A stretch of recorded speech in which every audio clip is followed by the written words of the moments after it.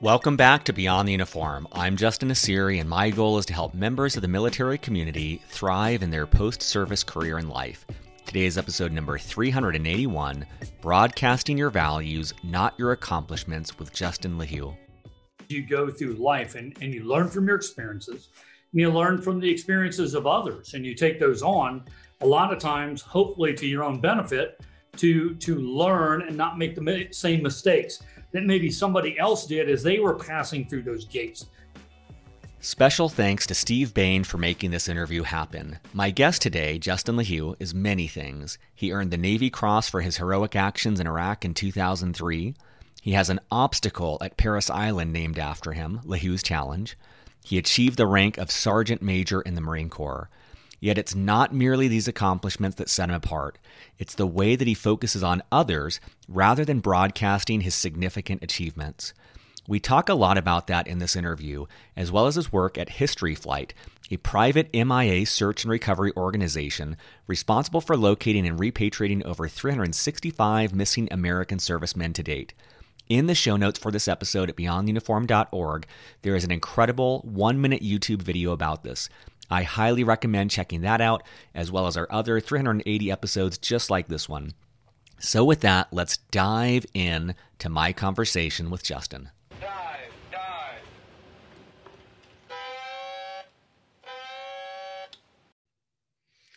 Well, joining me in Fredericksburg, Virginia, my guest is Justin LaHue. Justin, it's such an honor to have you here. Thank you for joining me and the Beyond the Uniform audience. Well, it's my pleasure and honor to another Justin to be interviewed by a Justin that is on there. There's so few of us that are out there, but it really is my pleasure today, Justin.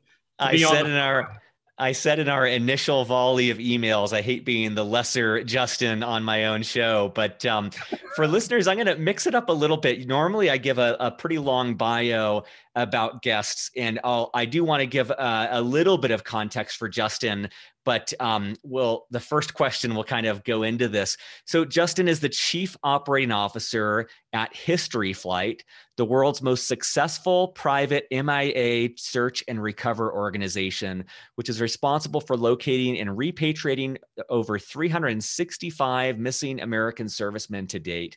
Justin has his own Wikipedia page, which is rare, and so I wanted to give you a few highlights.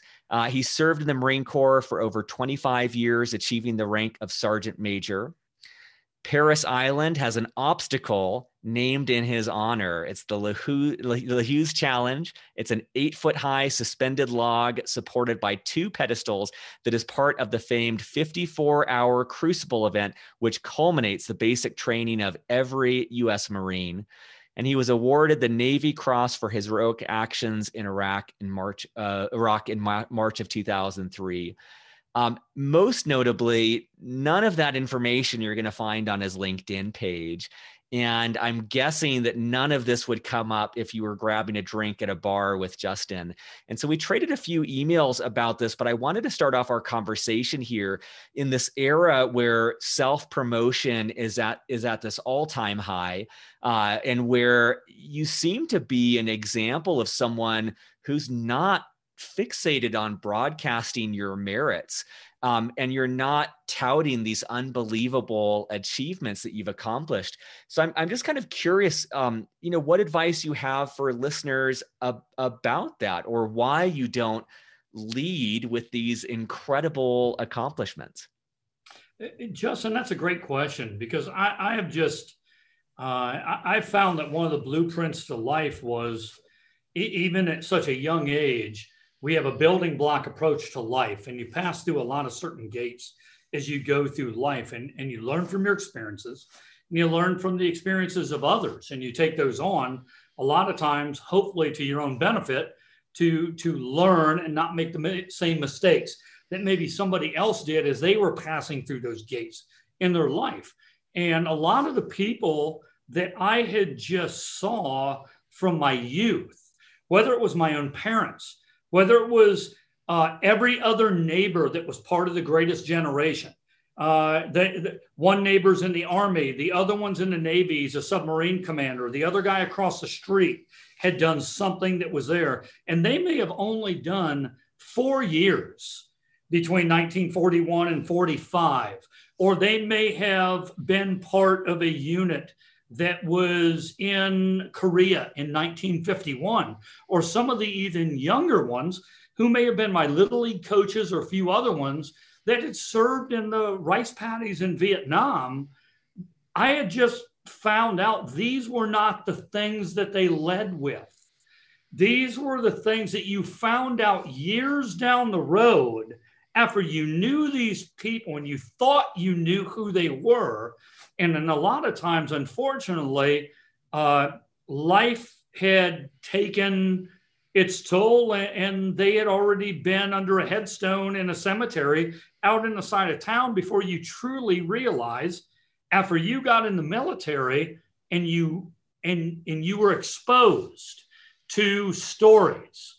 And when you're going through the military, you were exposed to, hey, wait a minute. A lot of those things that I recall being 5, 10, 15, 20 years old now, then I'm a corporal, I'm a sergeant, I'm a staff sergeant, they're kind of making more sense to me in the way that these individuals lived their lives. And it then led me to go back in time to question survivors, to say, what really was Mr. Holmes, who had the house on the corner that spent all the time in his wood shop on the back? And you found out Mr. Holmes was a submarine commander with 20 successful combat tours in this. But to me, Mr. Holmes was just a really good human being who let me play in his wood shop or taught me how to do things. And I think I picked a lot of that up along the way, Justin, even when I went through the Marine Corps, to say that I found that a lot of the people who I garnered the most life experiences from were not the people who were telling you all about themselves up front. It was they wanted to know about you. And then after they knew about you, they were constantly asking questions and probing you on, what are you doing with your life? How can you do this? And I really looked back on that and said, in their own way, even when they knew they probably was not going to be there, after I grew up, it was them doing their obligation to say, during my time when I have an interaction with young Justin, or I have something here, I'm going to lay down the process of knowledge that he may not grasp now, but I see where he's going. And eventually in his life, my conversation and where he's going may intersect to help him out long after my impact on this earth is actually here.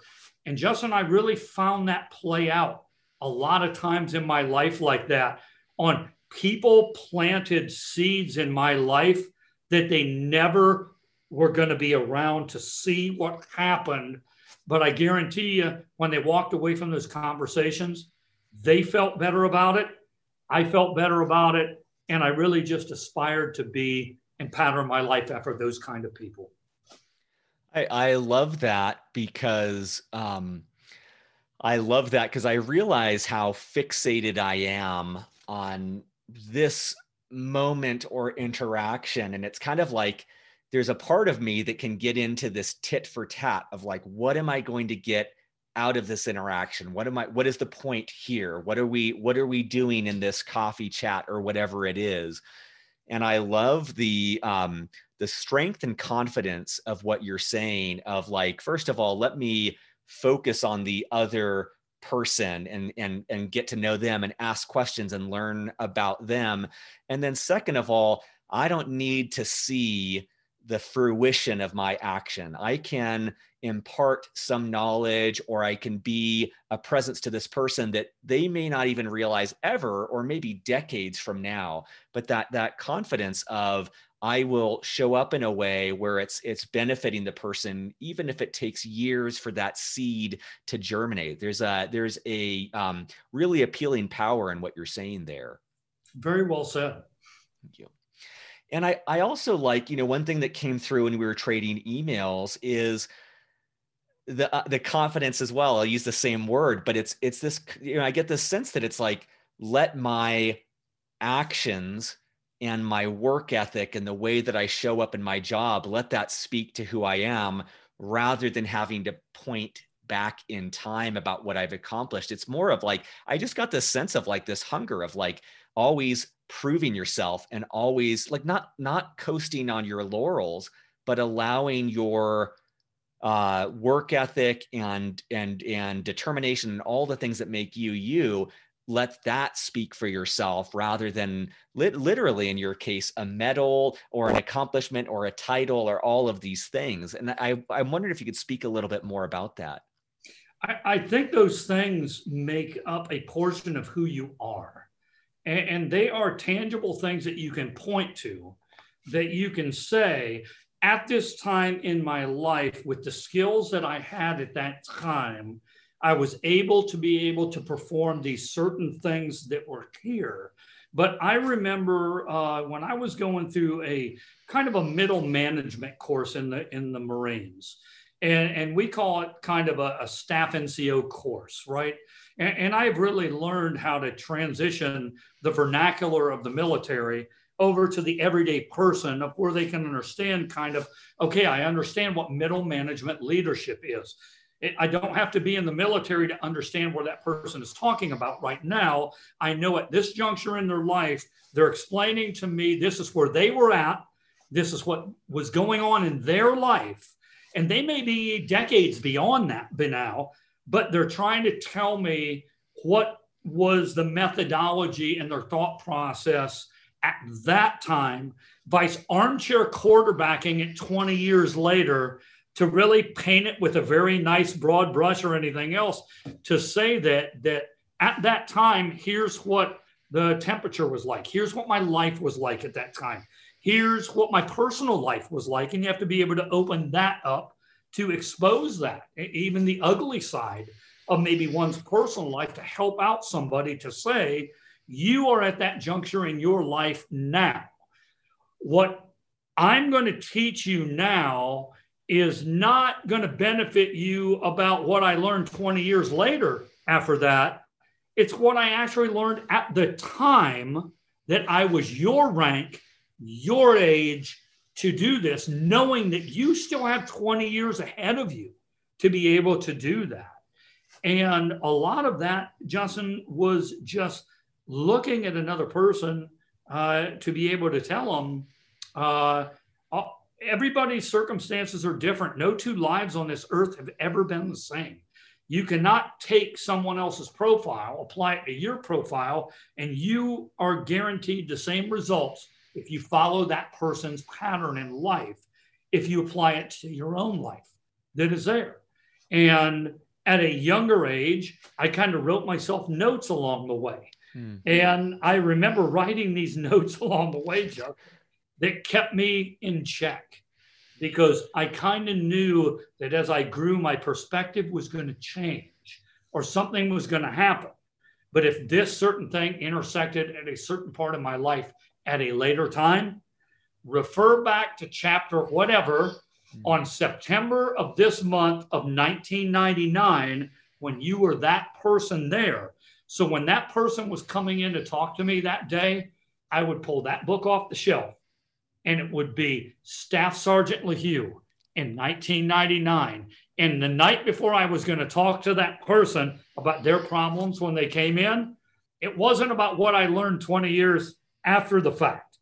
It was, I took the thing down that I wrote notes when I was that person and said, these were the important things that were going on. These were the thing. And now I can look back with a 20-year scope, Justin, after that, and then tell that person a lot of things you're stressing out about now.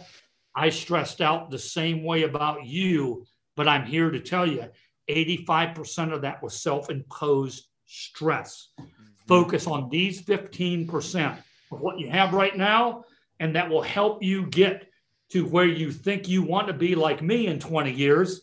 To do that, and it kind of had that forethought along the way to just put Easter eggs, and as a lot of the younger generation call it when they're playing video games, they want to hit the Easter egg to do that. I kind of knew to write Easter eggs to keep my own self in check along the way, and also be able to be in a position to never exceed my level of authority with my age and not abdicate my responsibility to remember what it was like to be those individuals that were growing up along the way.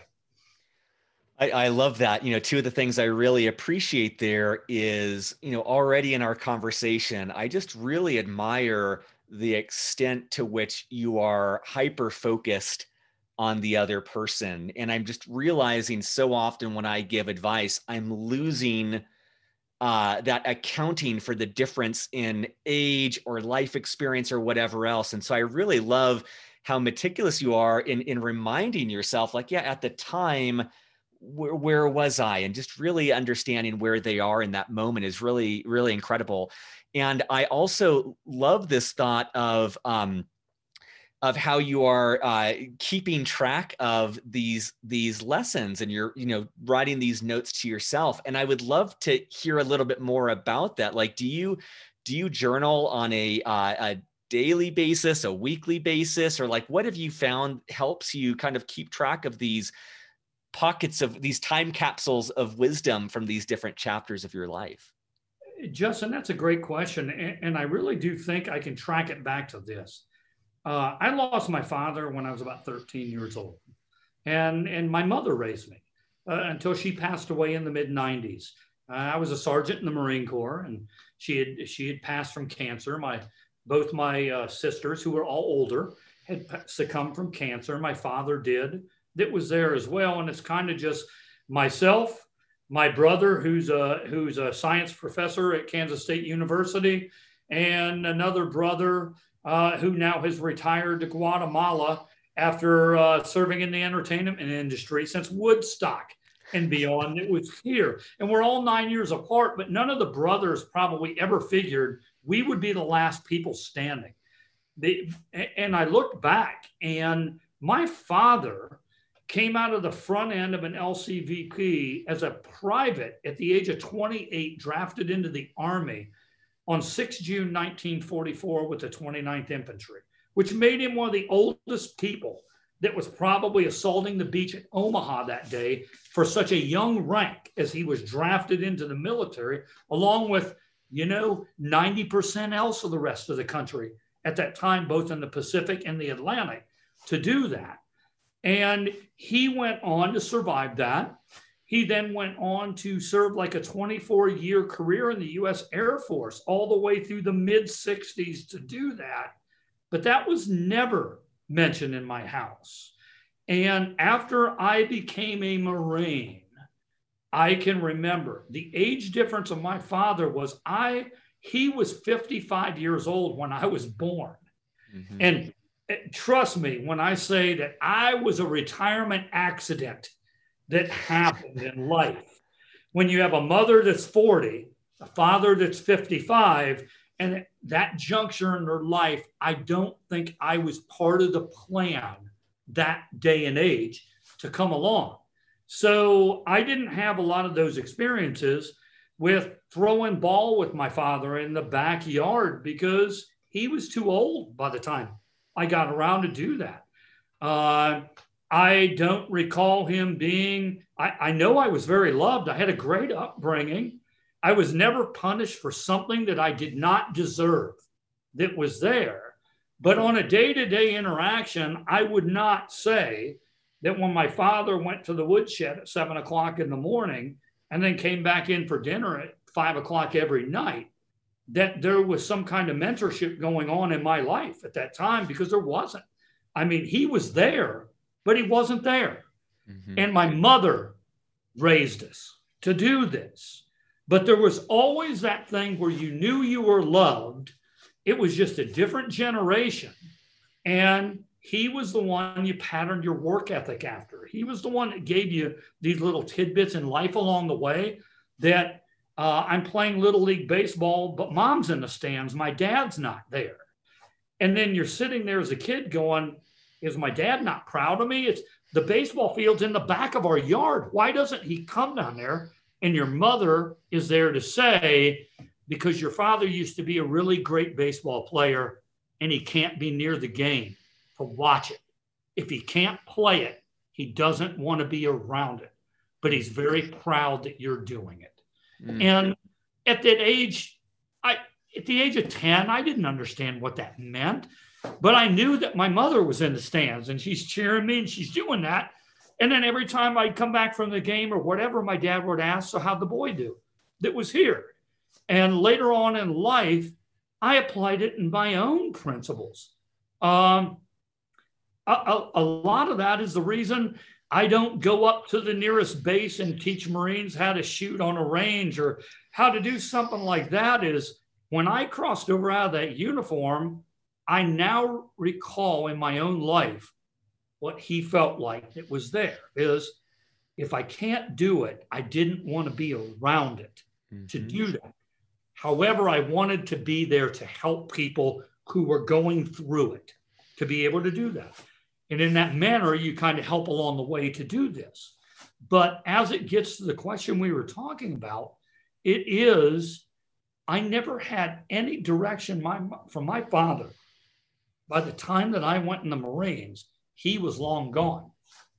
But he served an entire career in the U.S. military that I could not tap into those learning lessons. And so from the day I got in the Marines, I wrote my mother letters. I wrote people on how it was every day on I don't like this or I do like this.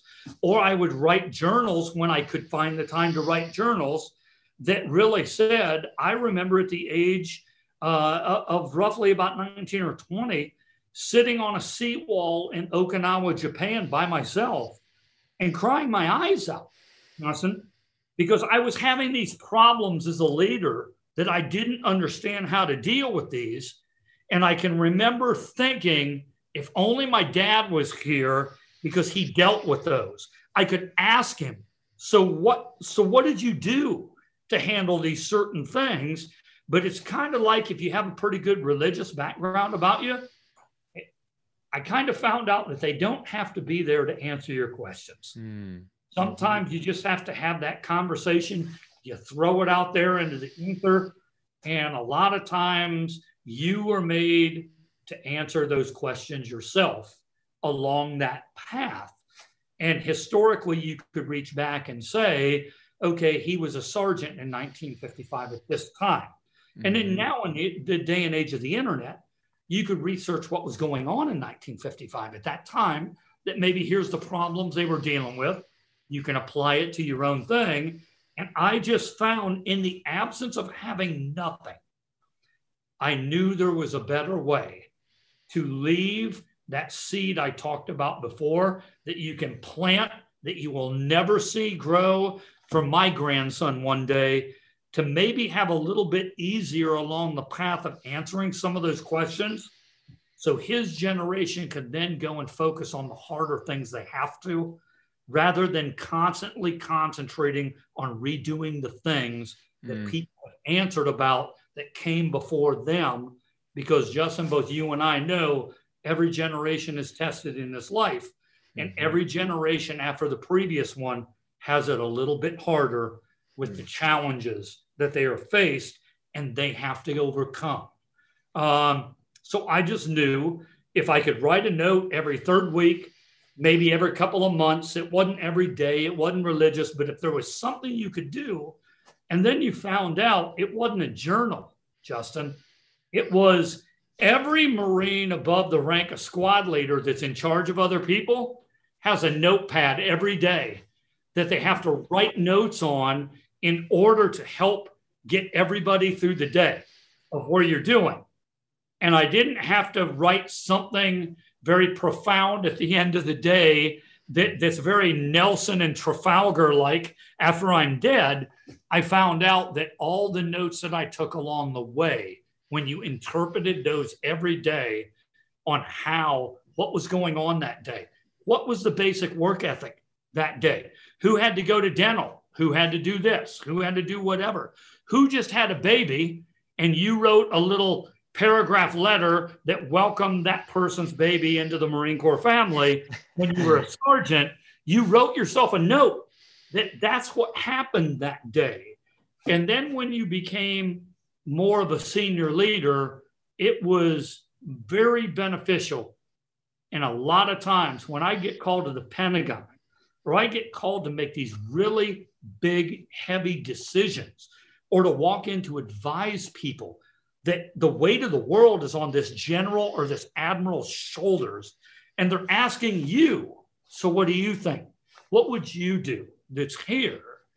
And you knew the decision didn't have to be made right then, but you knew what you were talking about. Something in your head recalled something from 10 years ago, and you called your wife and said, I need you to go downstairs, go into this year, pull this out, and bring that back and lay that out with the general or admiral and go, some of these challenges, General, are not brand new.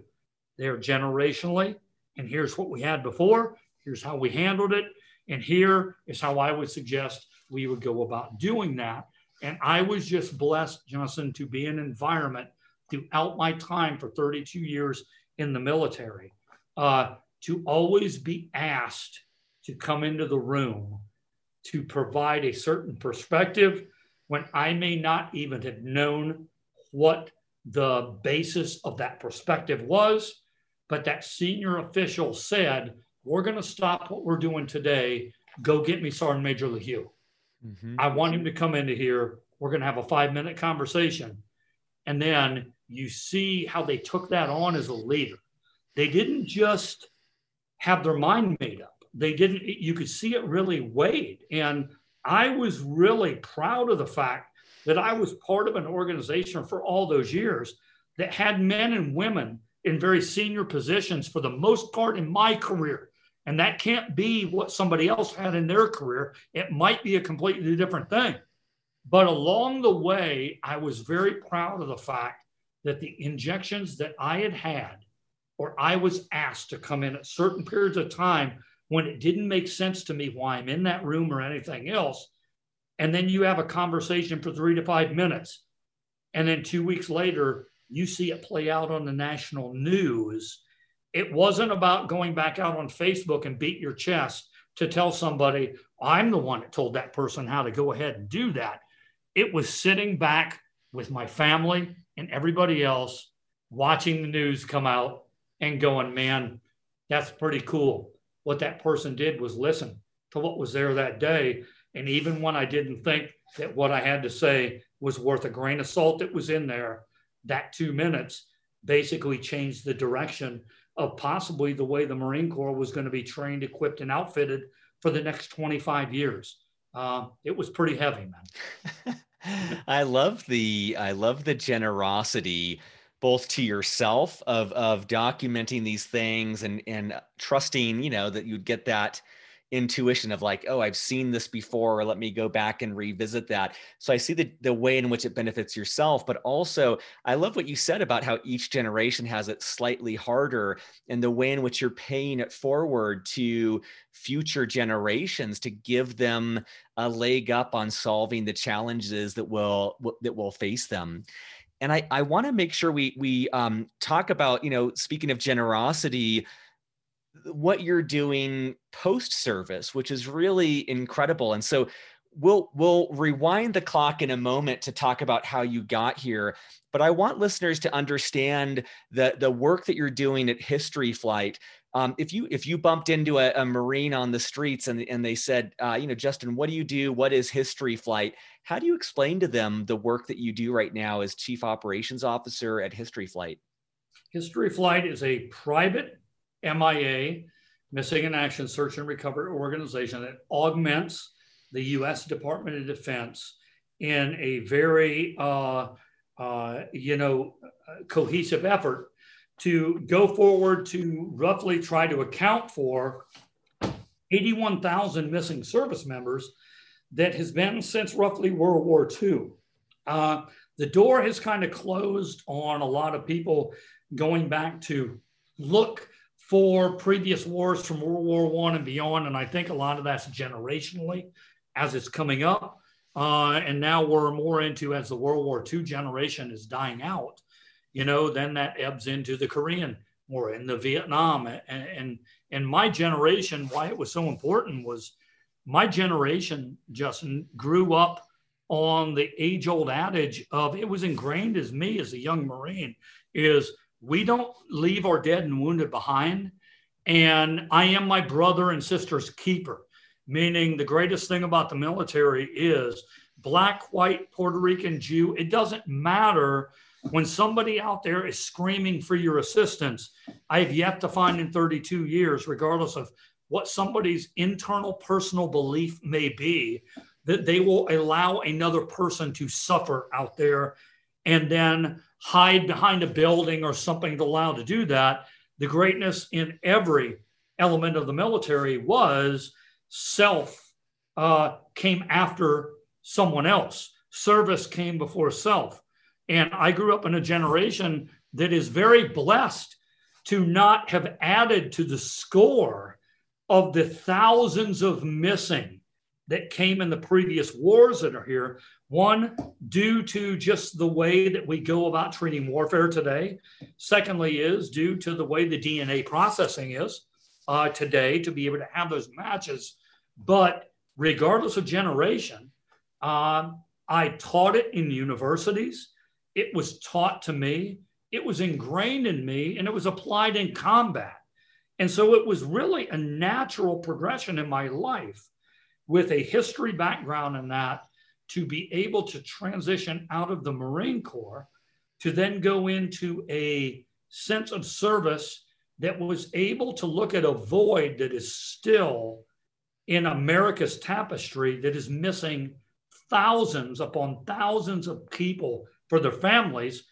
And in the archives of the United States, you can go open source and you can pull down Western Union telegrams and you can pull down family letters that after so-and-so's son was missing in action, they had wrote for years to the government about what's the status on this and is there any possibility that my son will ever be found or home? You see these very heart-wrenching telegrams that start in the 1940s, and a lot of them in regards to the island of Tarawa, where we do a majority of our work. A lot of those telegrams arrived to these American families on Christmas Eve on 1943. That basically we had a Western Union guy in a taxi cab all throughout America knock on someone's door with a piece of paper in their hand on Christmas Eve, hand it to them, say, I'm sorry, because by that time, America knew what those meant, those telegrams. And some of these families opened those telegrams up, and not only did they lose one son, they lost 2, 3, 4, and 5 sons, all at one time, an entire lineage wiped out. But more importantly, in the National Archives, Justin, there are letters, hundreds of thousands of letters from families that were then going to ask the status and getting replies of, yes, we can confirm he was killed in action, but unfortunately in 1949, thousands of people throughout the United States got these telegrams that said, not only was your son killed in action, but we regret to inform you we're no longer searching for them and they're lost forever. I can only imagine being a Midwestern mom that gave up 3 of her sons to whatever, or a Navy mom like the Sullivans that went down on the same ship on the USS Juneau. And a lot of the movie Saving Private Ryan was based off of that story about 5 Sullivan brothers in the Navy being sunk. And the Navy can't tell America about it because it's still a code of secrecy and we can't let the Japanese know that this happened. Or the USS Indianapolis disappears, delivering atomic bomb parts to end the war, and it gets torpedoed by the I-75, and the men stay in the water for 4 days getting eaten by sharks because people can't break radio silence to tell people to do that. It's a heart-wrenching time. So when people in today's generation are very apt to go, why are they called the greatest generation? You know, we're doing our part too. You know, we've been fighting for 20 years. Why aren't we the greatest generation that's here? You simply sit there and go, let someone else tell your accolades when you're accolade, not you. Yeah. Because I now get to tell the accolades of a story of a generation that's not here to talk about themselves anymore. And more importantly is they didn't even talk about themselves when they were here. That's probably why they are called the greatest generation, because it wasn't always about me to do that, right? There wasn't a house on any street in America that didn't have a blue star in the window next to somebody else's house through that 6-year period from 1939 to 1945. And basically, the highest suicide rate in America during those years were the guys who couldn't go and serve in the military because they felt like they weren't contributing and they were shamed to a portion to be a 4F. It was a different mentality. And the current generation is going to go and make the same mistakes of a previous generation that they don't have to if they just take a little bit of interest in going and finding out how they overcame pandemics, how a generation overcame the Spanish flu in 1918, how all these generations of people, how this racism thing that we have going on today, if you can turn around and show people videos from 1968 in Detroit that show the entire city on fire, and to do this, you can give people perspective and say, look, this is something that has happened. We can learn from this, and now we can move on from here. To be in this position in History Flight, it provided an opportunity to be able to continue to tell a generational story at the same time when you can watch 1,500 channels on a TV today, and you can flip every other channel and see something about a ghost chase over here to go do this, or Amelia Earhart, we may have found her, or hey, Adolf Hitler may not have died in that bunker in 1945. Let's devote 19 episodes to try to prove whether or not Adolf Hitler made it to Argentina or to do this. And you're sitting there, Justin, going, you've got to be kidding me, man. When I have 81,000 plus stories of men that have at this time given the utmost sacrifice, where each of their stories are due as much attention as any one of those stories that are being sensationalized on TV. And you know what? It doesn't matter to me. You know why? Because I have a core of people who care, Austin. And I think that's a great metaphor in life, is to surround yourself with a core of people who are passionate about your ideas, care for the right reasons to do things, and quite frankly, be in a position that after 32 years of wearing the uniform of a U.S. Marine, be in a position to be able to take joy in the fact when the U.S. Marine Corps or Army or Air Force Casualty Branch now knocks on the door of an American family, there's tears of joy by tears of sadness after 70 plus years when that person is telling that family, we didn't give up hope. It just took us a few years, but we just found your uncle, or we just found your grandfather. And to that American family, they don't care how that happened. The end result, Justin, is it happened. And to that family, no monetary value can ever be placed on that knock on the door to say that America or somebody in America fulfilled a promise to that family that they would never forget their loved one or never leave a fallen comrade behind. And when you can show a generation today that that is important as 70 some years ago to today, that is what gives me in my heart the success that I know that long after I'm buried underneath my own headstone, the next generation is going to figure it out here too in America. And they're going to make it all work regardless of what's happening too, because that's the way they're created deep down inside. It's not what they're being fed or what they think every day is deep down inside. Everything that we are doing today is one of the last greatest things that is still all that's right and good about America today. that you can show generations that we fulfill promises and Americans don't go back on their promises.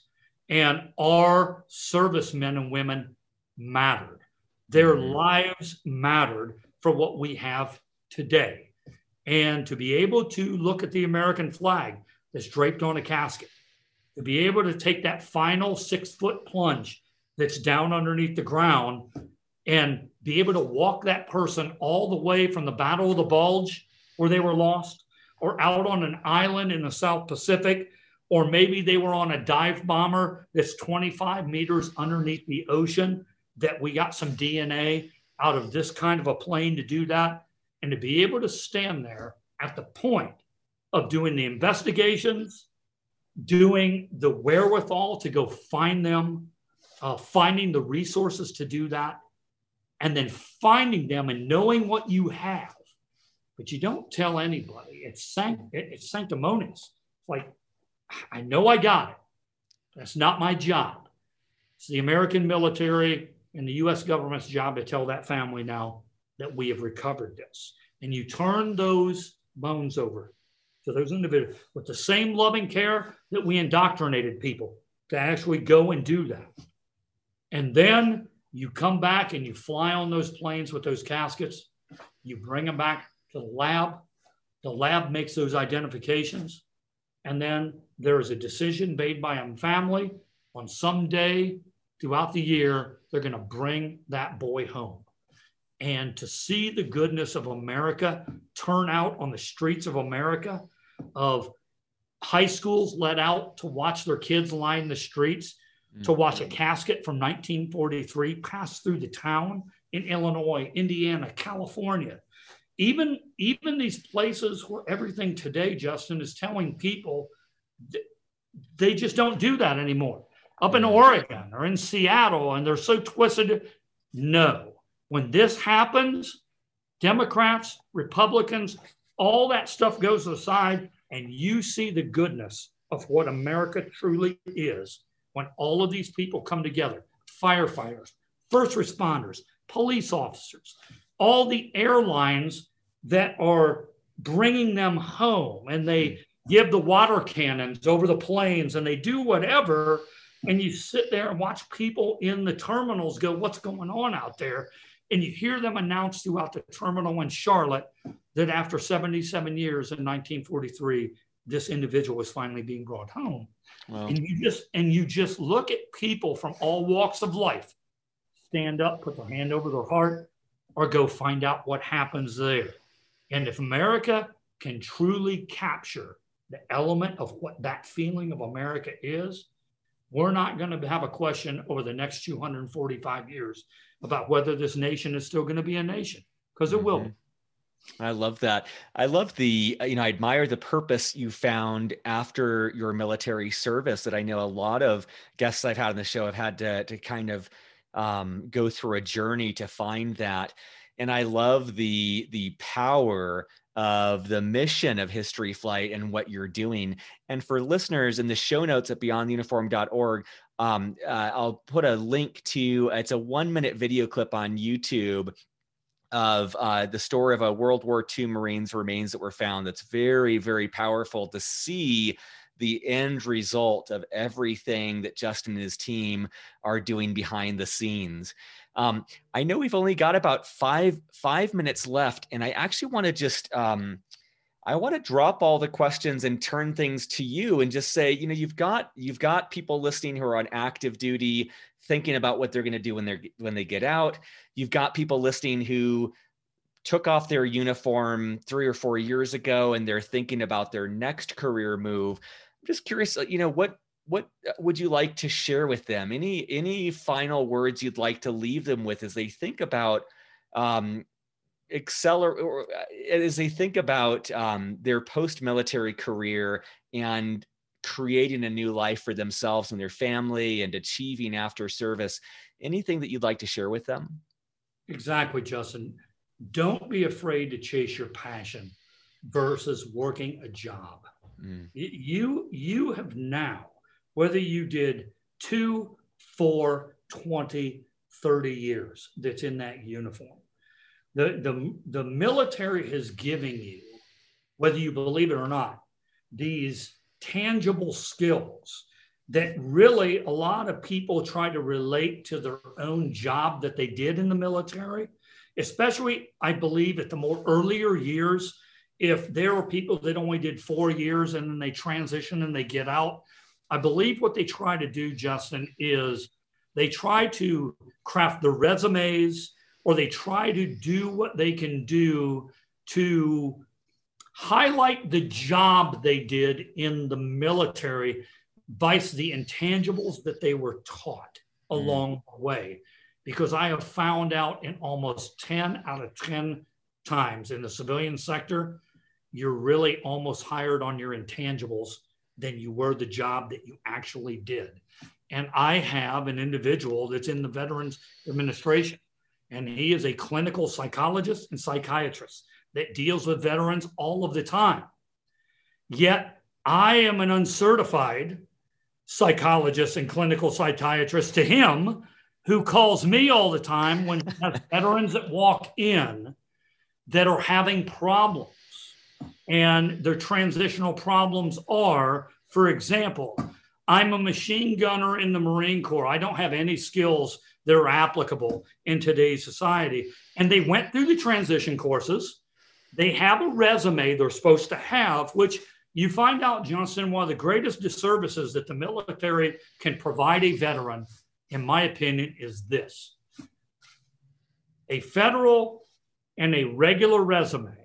There are two different resumes for a veteran to have according to whichever path that they're going to take.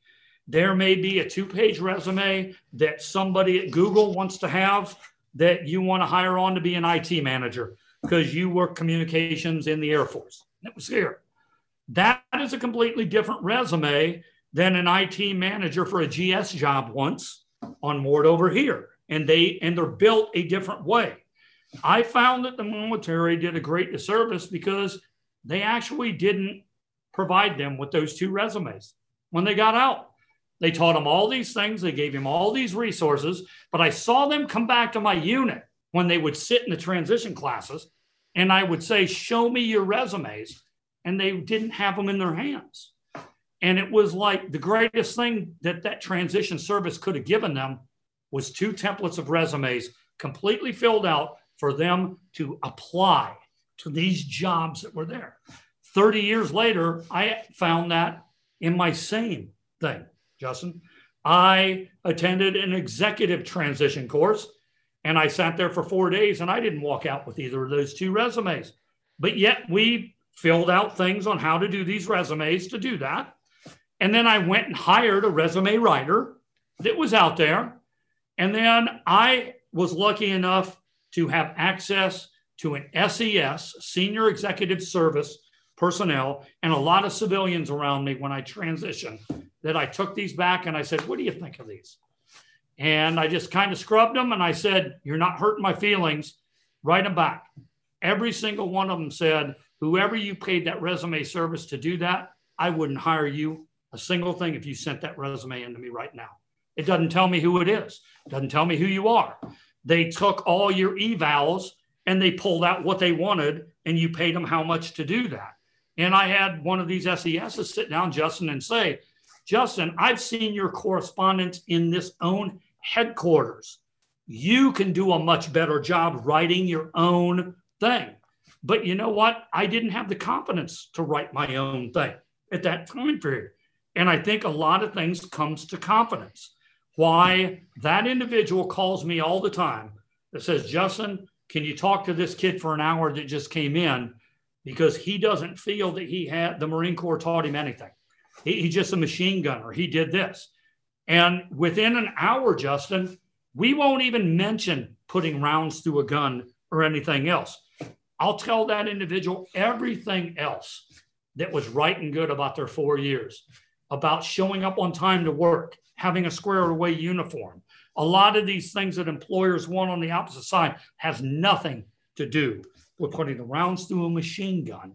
And it was how they portrayed themselves. And then you go to the opposite end. He calls me on people that have retired after 30 years that are having a very hard time going out into the civilian community. And those people normally are the ones that have resumes that are 9 miles long, but they're not focused on anything that they're doing. They just basically say, I've been a leader of 20,000 people to do this, and I can help your company do this. And they're wondering why they're not getting hired at these really $100,000 level jobs and all this other stuff. And I saw it in transition. They were focused on money. They were focused on a title or a billet that they thought was commensurate, rather than following the passion after all those years of what truly it was that they could do. And the money is a byproduct of that. It will eventually come through to do this. But I actually found out that, hey, would it make sense to you, Major, okay, after all these years, or Lieutenant Commander, or anybody else who did ballistic submarines and you did nuclear weapons, you did all this stuff that was here, but that's not translating for the job that you're applying for over here today. If that person were to apply for a job on that nuclear submarine with no military service whatsoever, would you put them in charge of the freaking second in command and the missile keys? And when you say it like that to them, they say this, Justin, of course not. I wouldn't do that. Well, why should they then do the same thing with you just because you served in the military for 25 years and you're now saying, I should come out here to run your whole company? Why? Yeah. You have no idea what we're making. You have no idea what the purpose is, what anything else is here. And I appreciate what you're doing, but that comes full circle, Justin, with our conversation.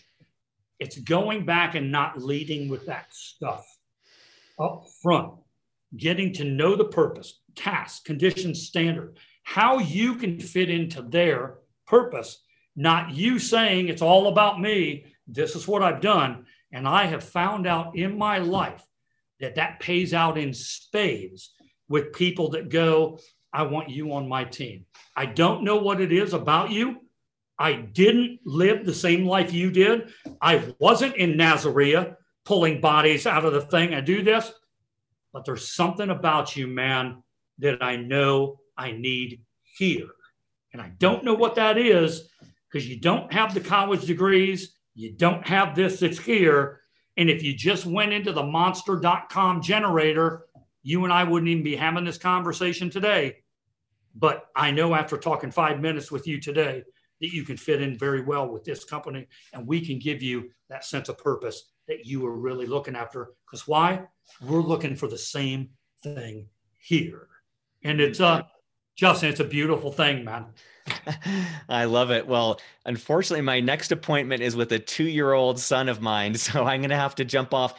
Thank you so much for your time. I would love to continue the conversation because I feel like we're just scratching the surface. But thank you for your example. Thank you for your service. Thank you for the work that you continue to do, and just for really providing with us with this compelling example of something that's, something that is the opposite of so much of what's proclaimed today about this bombastic nature and pointing to accomplishments and prescribing a one-size-fits-all approach. You're really exemplary in all of these things. So thank you so much today for joining me, Justin.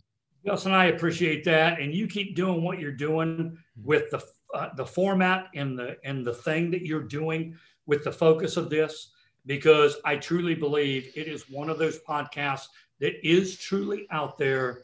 There is thousands of podcasts that spit out a lot of things, and they spit things at people that they can take or not take. But this truly is a podcast. If someone tunes in, they may not listen to me, but there might be the podcast on episode 119 that applies to them that they can listen to for 5 minutes that actually does help. And the purpose is help veterans transition from wearing a uniform to still find a purpose and find a sense that is out there, because the end result is in life, Justin, there's no blueprint for it. And if you truly do not identify yourself in life by that uniform, but that was just a period in your entire lifeline that makes the fabric of who you are that's there, then I don't believe that we're going to crack the nut, Justin, on helping a lot of veterans transition out there to a more smooth and fluid transition. And just know there are a lot of other people like you and I and thousands of others who have made that transition already that they can reach out to with no embarrassment or anything else that says, you know what, I'm not going to charge you $2,000 for an hour's worth of advice. Just pick up the phone and I'm there to help. And I think that's really great with what you and your audience is doing. So thank you. Thank you. Surface. Beyond the Uniform is written and produced by me, Justin Nassiri, with help from our Chief of Staff, Steve Bain, and our editor, Kathleen Dillon. We are an all-volunteer organization and would greatly appreciate your help in any of the following ways.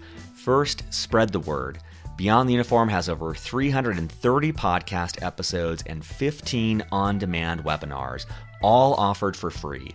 Help us spread the word on social media, at military bases, or whatever gets this resource in front of more men and women who need it. Positive reviews on iTunes go a long way towards this as well. Second, sponsorship. Beyond the Uniform relies on sponsorship to keep us going. There is so much more we'd like to do, but we don't have nearly the resources to do so. If you know of a company that would like to advertise in any way with Beyond the Uniform, please send them to beyondtheuniform.org. Third, donations. If you're in a financial position to donate, you can find more information on the support section of beyondtheuniform.org. At our website, beyondtheuniform.org, you'll also find 330 plus episodes categorized by industry, functional role, and more. You'll find a link for live events, typically 4 per month. You'll also find both free and for purchase books that take a deeper dive on topics related to career growth. Thank you for your support as we aim to help members of the military and their families thrive in their post-military career and life.